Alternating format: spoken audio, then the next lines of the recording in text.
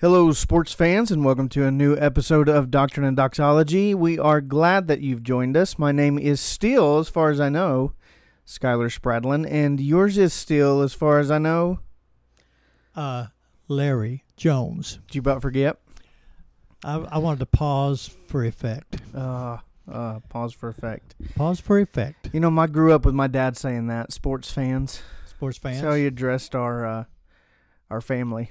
All right, Yeah. sports fans. That's the way some of the sporting contests on TV used to announce now it's time to buckle up or getting ready to see something magnificent in the sporting arena.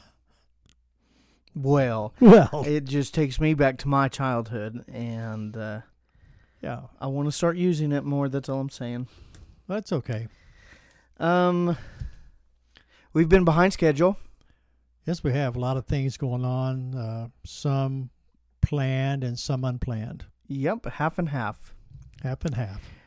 Do you want to just give a shameless plug about where you were last week? I was actually at Sing. It's a conference held by the Gettys in Nashville, and it was very exciting.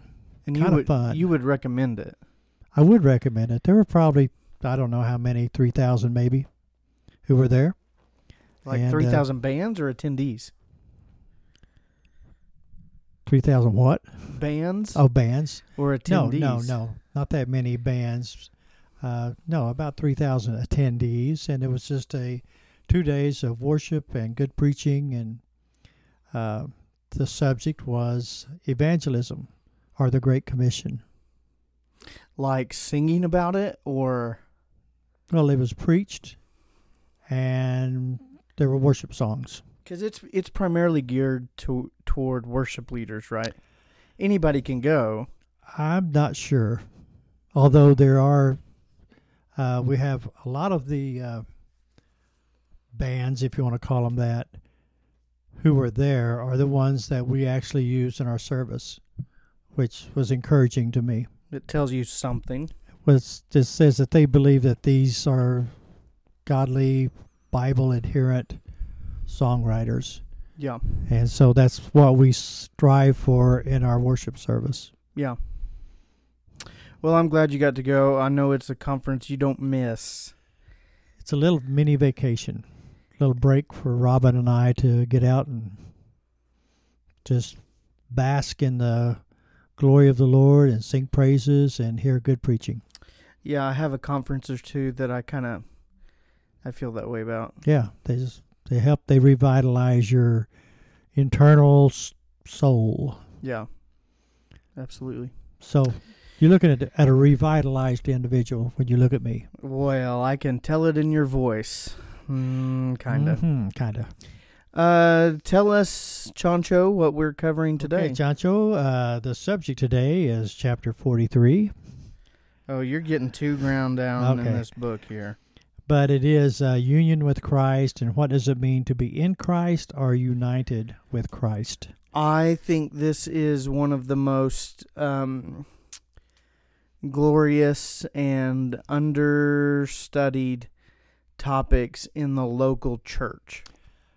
That is a true statement, and what a great realization that we are now as believers in Christ, and He's in us. Yes, and as John 17, Jesus even prays that He and the Father would be one, and they would be one with Him, so that we would be one with the Father through Christ perfectly. Exactly. That's my paraphrase there, but That's a good paraphrase. you know, as we teach on salvation, you just don't hear people talk about our union with Christ, but really our salvation comes from being united with Christ.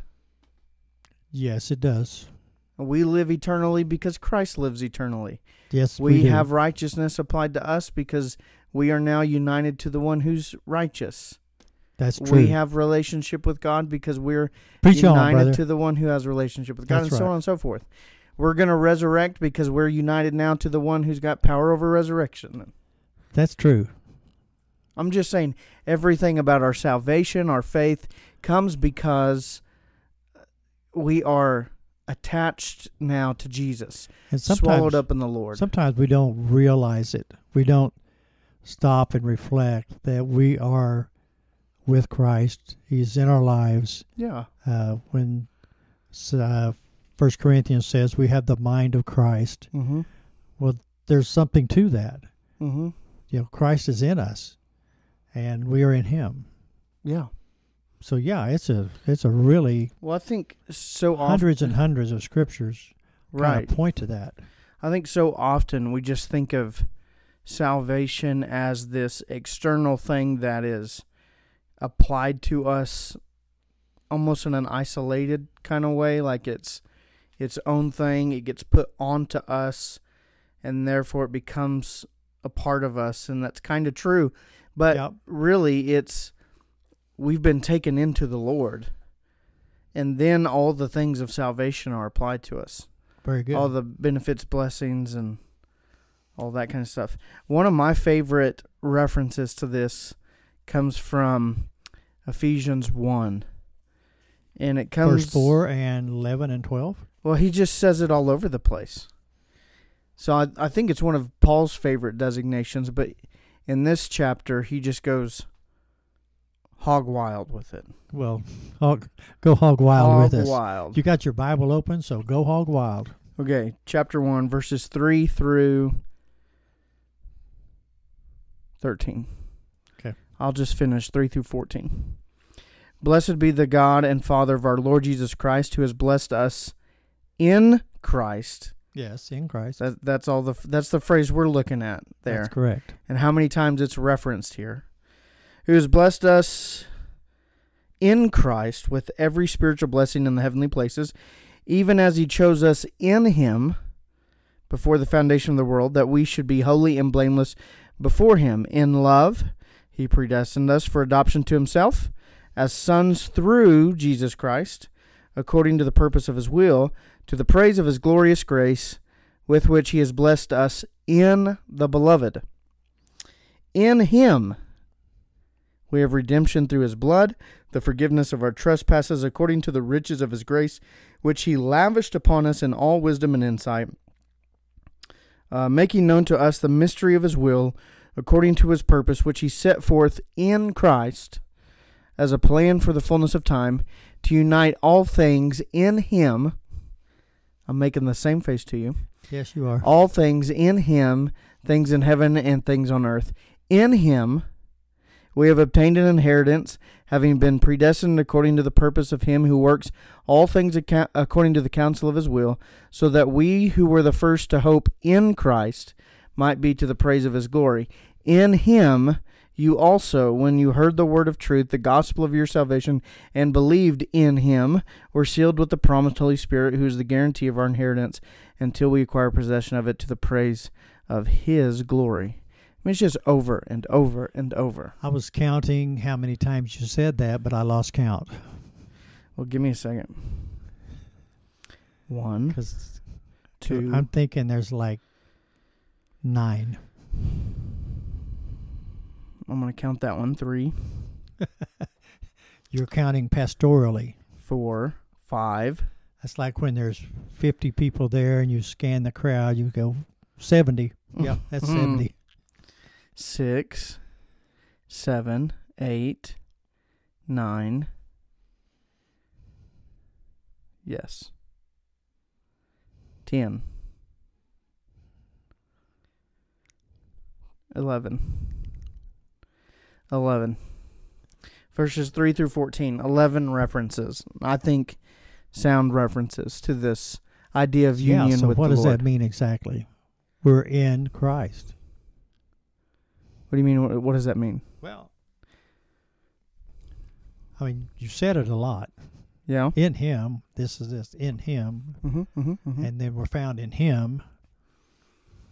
I was just thinking, as I was mulling over the subject for today, how joyous it should be in our hearts that we have such a close union with Christ. Yeah. That Jesus is the pinnacle of our lives. He lives within us. He gives us the promises of salvation, the ultimate promise of eternal life with him. Yeah. But also, he said he'll be with us always, even to the ends of the age. Yeah, that's the end. That's Matthew 20:28. I want to flip over here to John 17, just right before his arrest. He's praying. Let's see if I can't find that reference rather quickly. Yep. There's a whole lot of other things mentioned here that during Christ's life on earth, whatever Christ did as our representative, God counted it as something that we did too. Jesus perfectly obeyed God for his whole life. God thought of us as having obeyed also. By one man's obedience, many will be made righteous, Romans 5:19. So Christ is a source of righteousness, 1 Corinthians 1:30. All right, John 17:20 and 21. I do not ask for these only, but also for those who will believe in me through their word, that they may all be one, just as you, Father, are in me, and I in you, that they also may be in us, so that the world may believe that you have sent me. That's the kind of that's the description of the kind of union we have. It's the same kind of union as the Father and the Son have. The same kind of Trinity union. Right. And what that exactly means, I don't really know.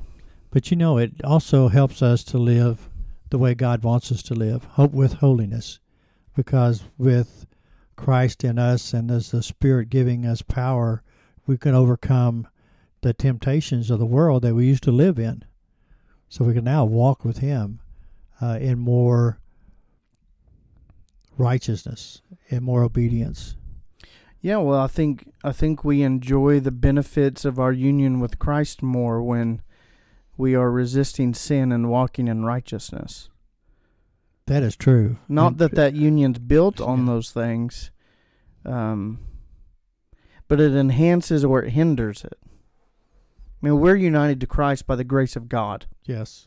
And that is certain, secure, and unchangeable. But our enjoyment of the benefits of that union are clouded or shine brightly based on whether we're walking in sin or walking in righteousness. Right. And once we've experienced that walking in righteousness and walking with God and enjoying his fullness or his presence within us, and then we go on a sin rampage in our minds or in our hearts, we feel that utter separation that makes us want to get back where we were. Yeah. I think it was John Piper I heard one time say that he one of the ways he resists sin and fights against sin, and this has been helpful in my life, is to see it as something that robs him of the greatest joy. Right. And his greatest joy comes in walking with the Lord. And if you do that, you know that can be true. And sin is tempting us to pleasure, whether it's gossiping or whatever, make us feel good about the situation ourselves. But it actually robs us of our greatest joy, our consistent, constant joy. And so it's like resisting that which actually gets in the way of my ultimate satisfaction. Right. And Romans 6:4 says, we are buried therefore with him by baptism into death, so that as Christ was raised from the dead by the glory of the Father, we too might walk in newness of life. And the walking in newness of life is what we're talking about. Walking with the Lord, walking in obedience. That's the fruit of our union with Christ. That he enables us through the dwelling of his Spirit to become more like him. But that union comes in the moment of salvation. We're filled with the Spirit, and in some, I think, mysterious way, our hearts and minds become united with God in Christ and through the Spirit. Right. And I talking with my barber the other day, and God has been gracious to let me. And your hair looks real nice. Thanks, by the way. man. Yours too. Thanks. God has been gracious. For me, that's called self-talk. What do you mean? When I talk with my barber. Yeah. Because you don't have one. I am my barber. I know. Do you want to explain why? No. People who know me know why. Pretty bright and shiny over there. I do reflect. There's a light illuminating from me, yes. Your halo. What was I saying? Oh, God has been gracious and good and kind to let me have good spiritual conversations with my barber in his barber shop with all these other people around. Right. And one of them, the last one, we were talking about whatever you and I were just talking about. I forgot. Baptized into death, so walking in newness of life. No. I'm trying to drop a little hint or here and there. That's maybe. the fruit of seven. Oh, okay. We were talking about this union. We weren't talking specifically about the union with Christ, but we were talking about how even in the midst of like anxiety and worry for the Christian, we always have this comforting sense in the back of our mind that, hey, you don't need to worry, calm down. And I think for any other Christian, it's been true for me. Remember the promises, have faith, you know who God is, here are scriptures. Right. That's the Spirit of the Lord. Yeah. Tied to our spirit. And when we're worrying and things like that, we have this comforting assurance reminding us of the peace that we can have and who we are and who God is and all the promises God has given us in His Word. And so this union is mysterious but also intensely practical. It helps us to walk faithfully with God. Right. Yeah, navigate through life, and when troubles do come at you, and they will, you know that God's going to see you through it. Yes. He will see you through that, and He may not keep you from getting into trouble, but He will definitely help you through your troubles. Yeah. Well, I think the Spirit has reminded me at times even of the instances where God has proven His faithfulness, and kind of convicts me that if God has been faithful this many times to you, why do you think He won't be faithful now? Sure. And so over the years, just seeing God answer prayer, whether it's personal prayer in my own life or in my family or in our church, and He does answer it almost exactly how you've been pleading with Him, it just strengthens your faith to say, well, He's gonna take care of this one too. Sure. He who abides in me and I in him is he that bears much fruit. Is that John 15? That is John 15:5. That was a Bible quiz. Way to go! You're on your way to a perfect score. Wow. Then another reference I have is Galatians 2:20. I have been crucified. Yes, with Christ. It is no longer I live, but Christ lives in me. Yeah.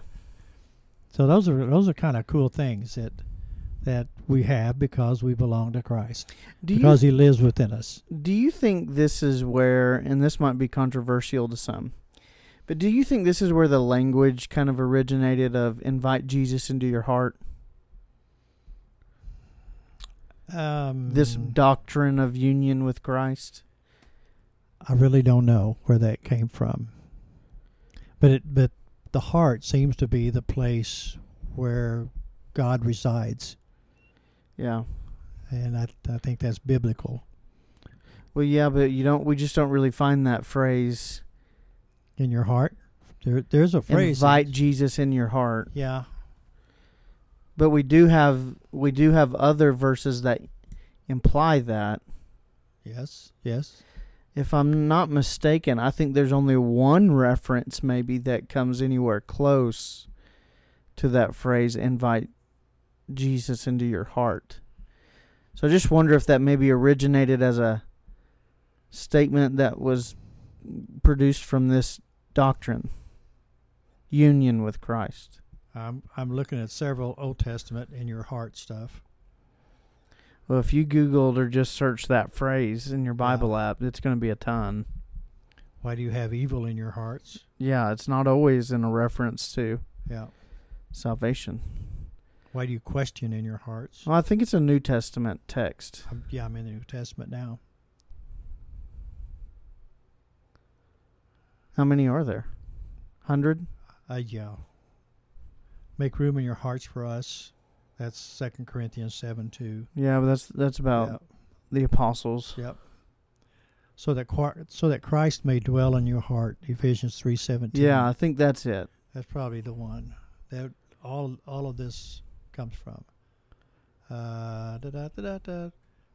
For this reason I bow my knees before the Father, from whom every family in heaven and on earth is named, that according to the riches of his glory he may grant you to be strengthened with the power through his Spirit in your inner being, so that Christ may dwell in your hearts through faith, that you, being rooted and grounded in love, may have strength to comprehend with all the saints what is the breadth and length and height and depth, and to know the love of Christ that surpasses knowledge.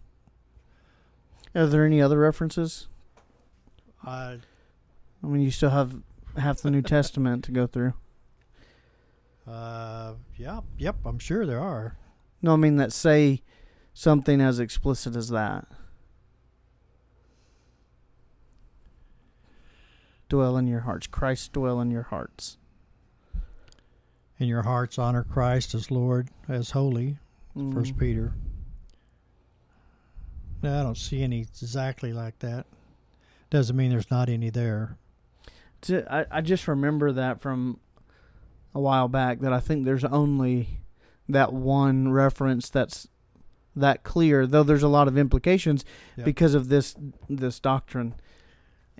Did you grow up hearing that a lot? I grew up hearing that a lot. Of course. Invite Jesus into your heart, or accept Christ into your heart. Well, you have John 1. He who receives Christ can have eternal life. I gotta look it up now. Okay. He who receives something. Well, it's interesting that a whole system of communicating the gospel or even belief about salvation kind of comes from that one verse. But all who did receive him, who believed in his name, he gave the right to become children of God. Yeah. It's not, I mean, again, this is the doctrine, union with Christ, but right. my issue with that phrase is twofold. I think it waters down union with Christ.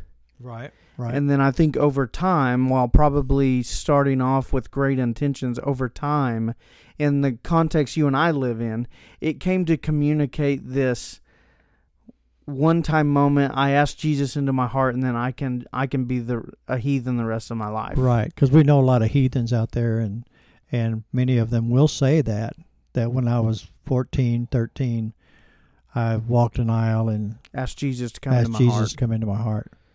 But then you start looking at the soils.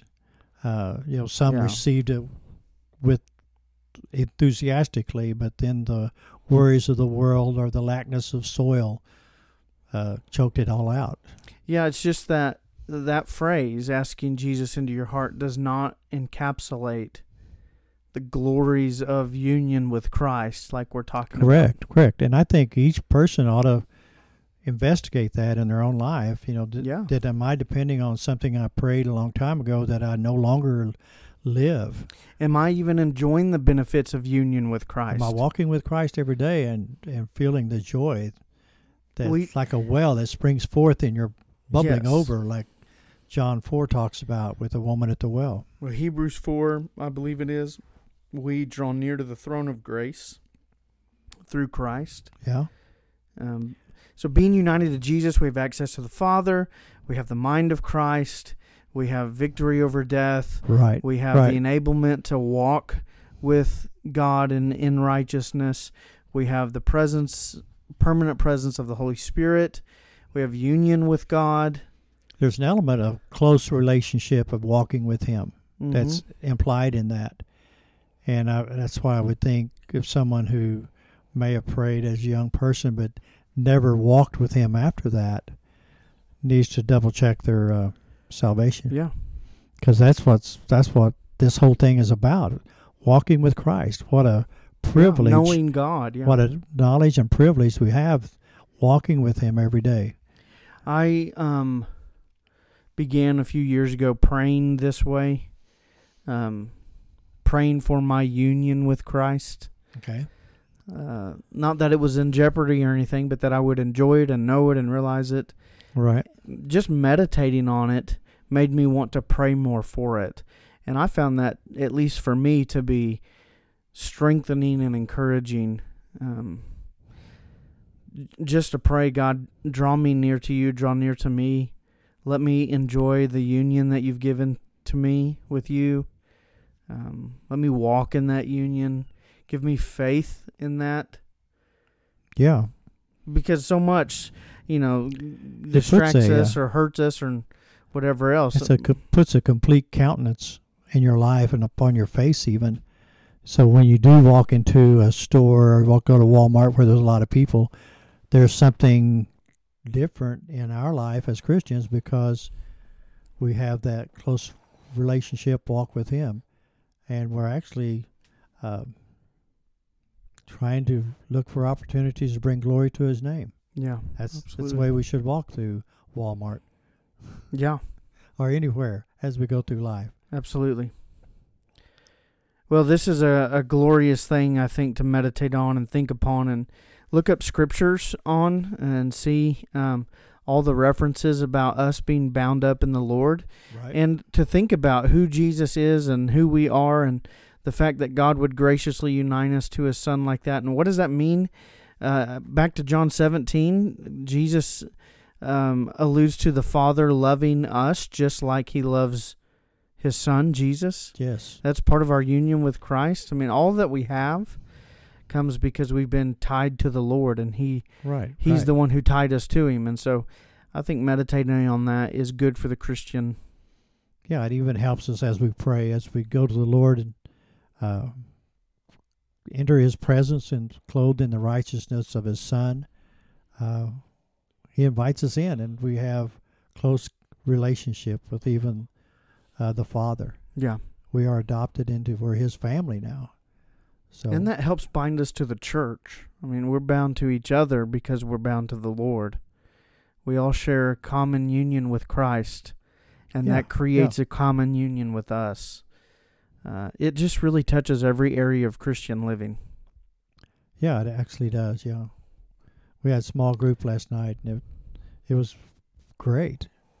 Just being with other believers, talking about the church and talking about our love for Christ. Yeah. Well, as always, we would love to hear from you. Maybe hear how this subject has encouraged you. Maybe you've never heard of this subject and you want more information. We'd still love to hear from you. You can contact us at doctrinedoxology.com and also through that website. Find all of our social media connection points and other things. We'd love for you to check out that website. I'm done. You're done. That was my speech. That was it. Well, let me pray. Heavenly Father, we do come to you thanking you for the privilege of even being in your presence, knowing we're here because of Christ and because of his shed blood on the cross. We have now a relationship with you as sons and daughters. Thank you for loving us and caring for us. Thank you that we can walk through this life being filled with the Spirit, walking with Christ. And may we always point others to you as we go through life sharing your great love and the gospel. And we ask this in Jesus' name. Amen.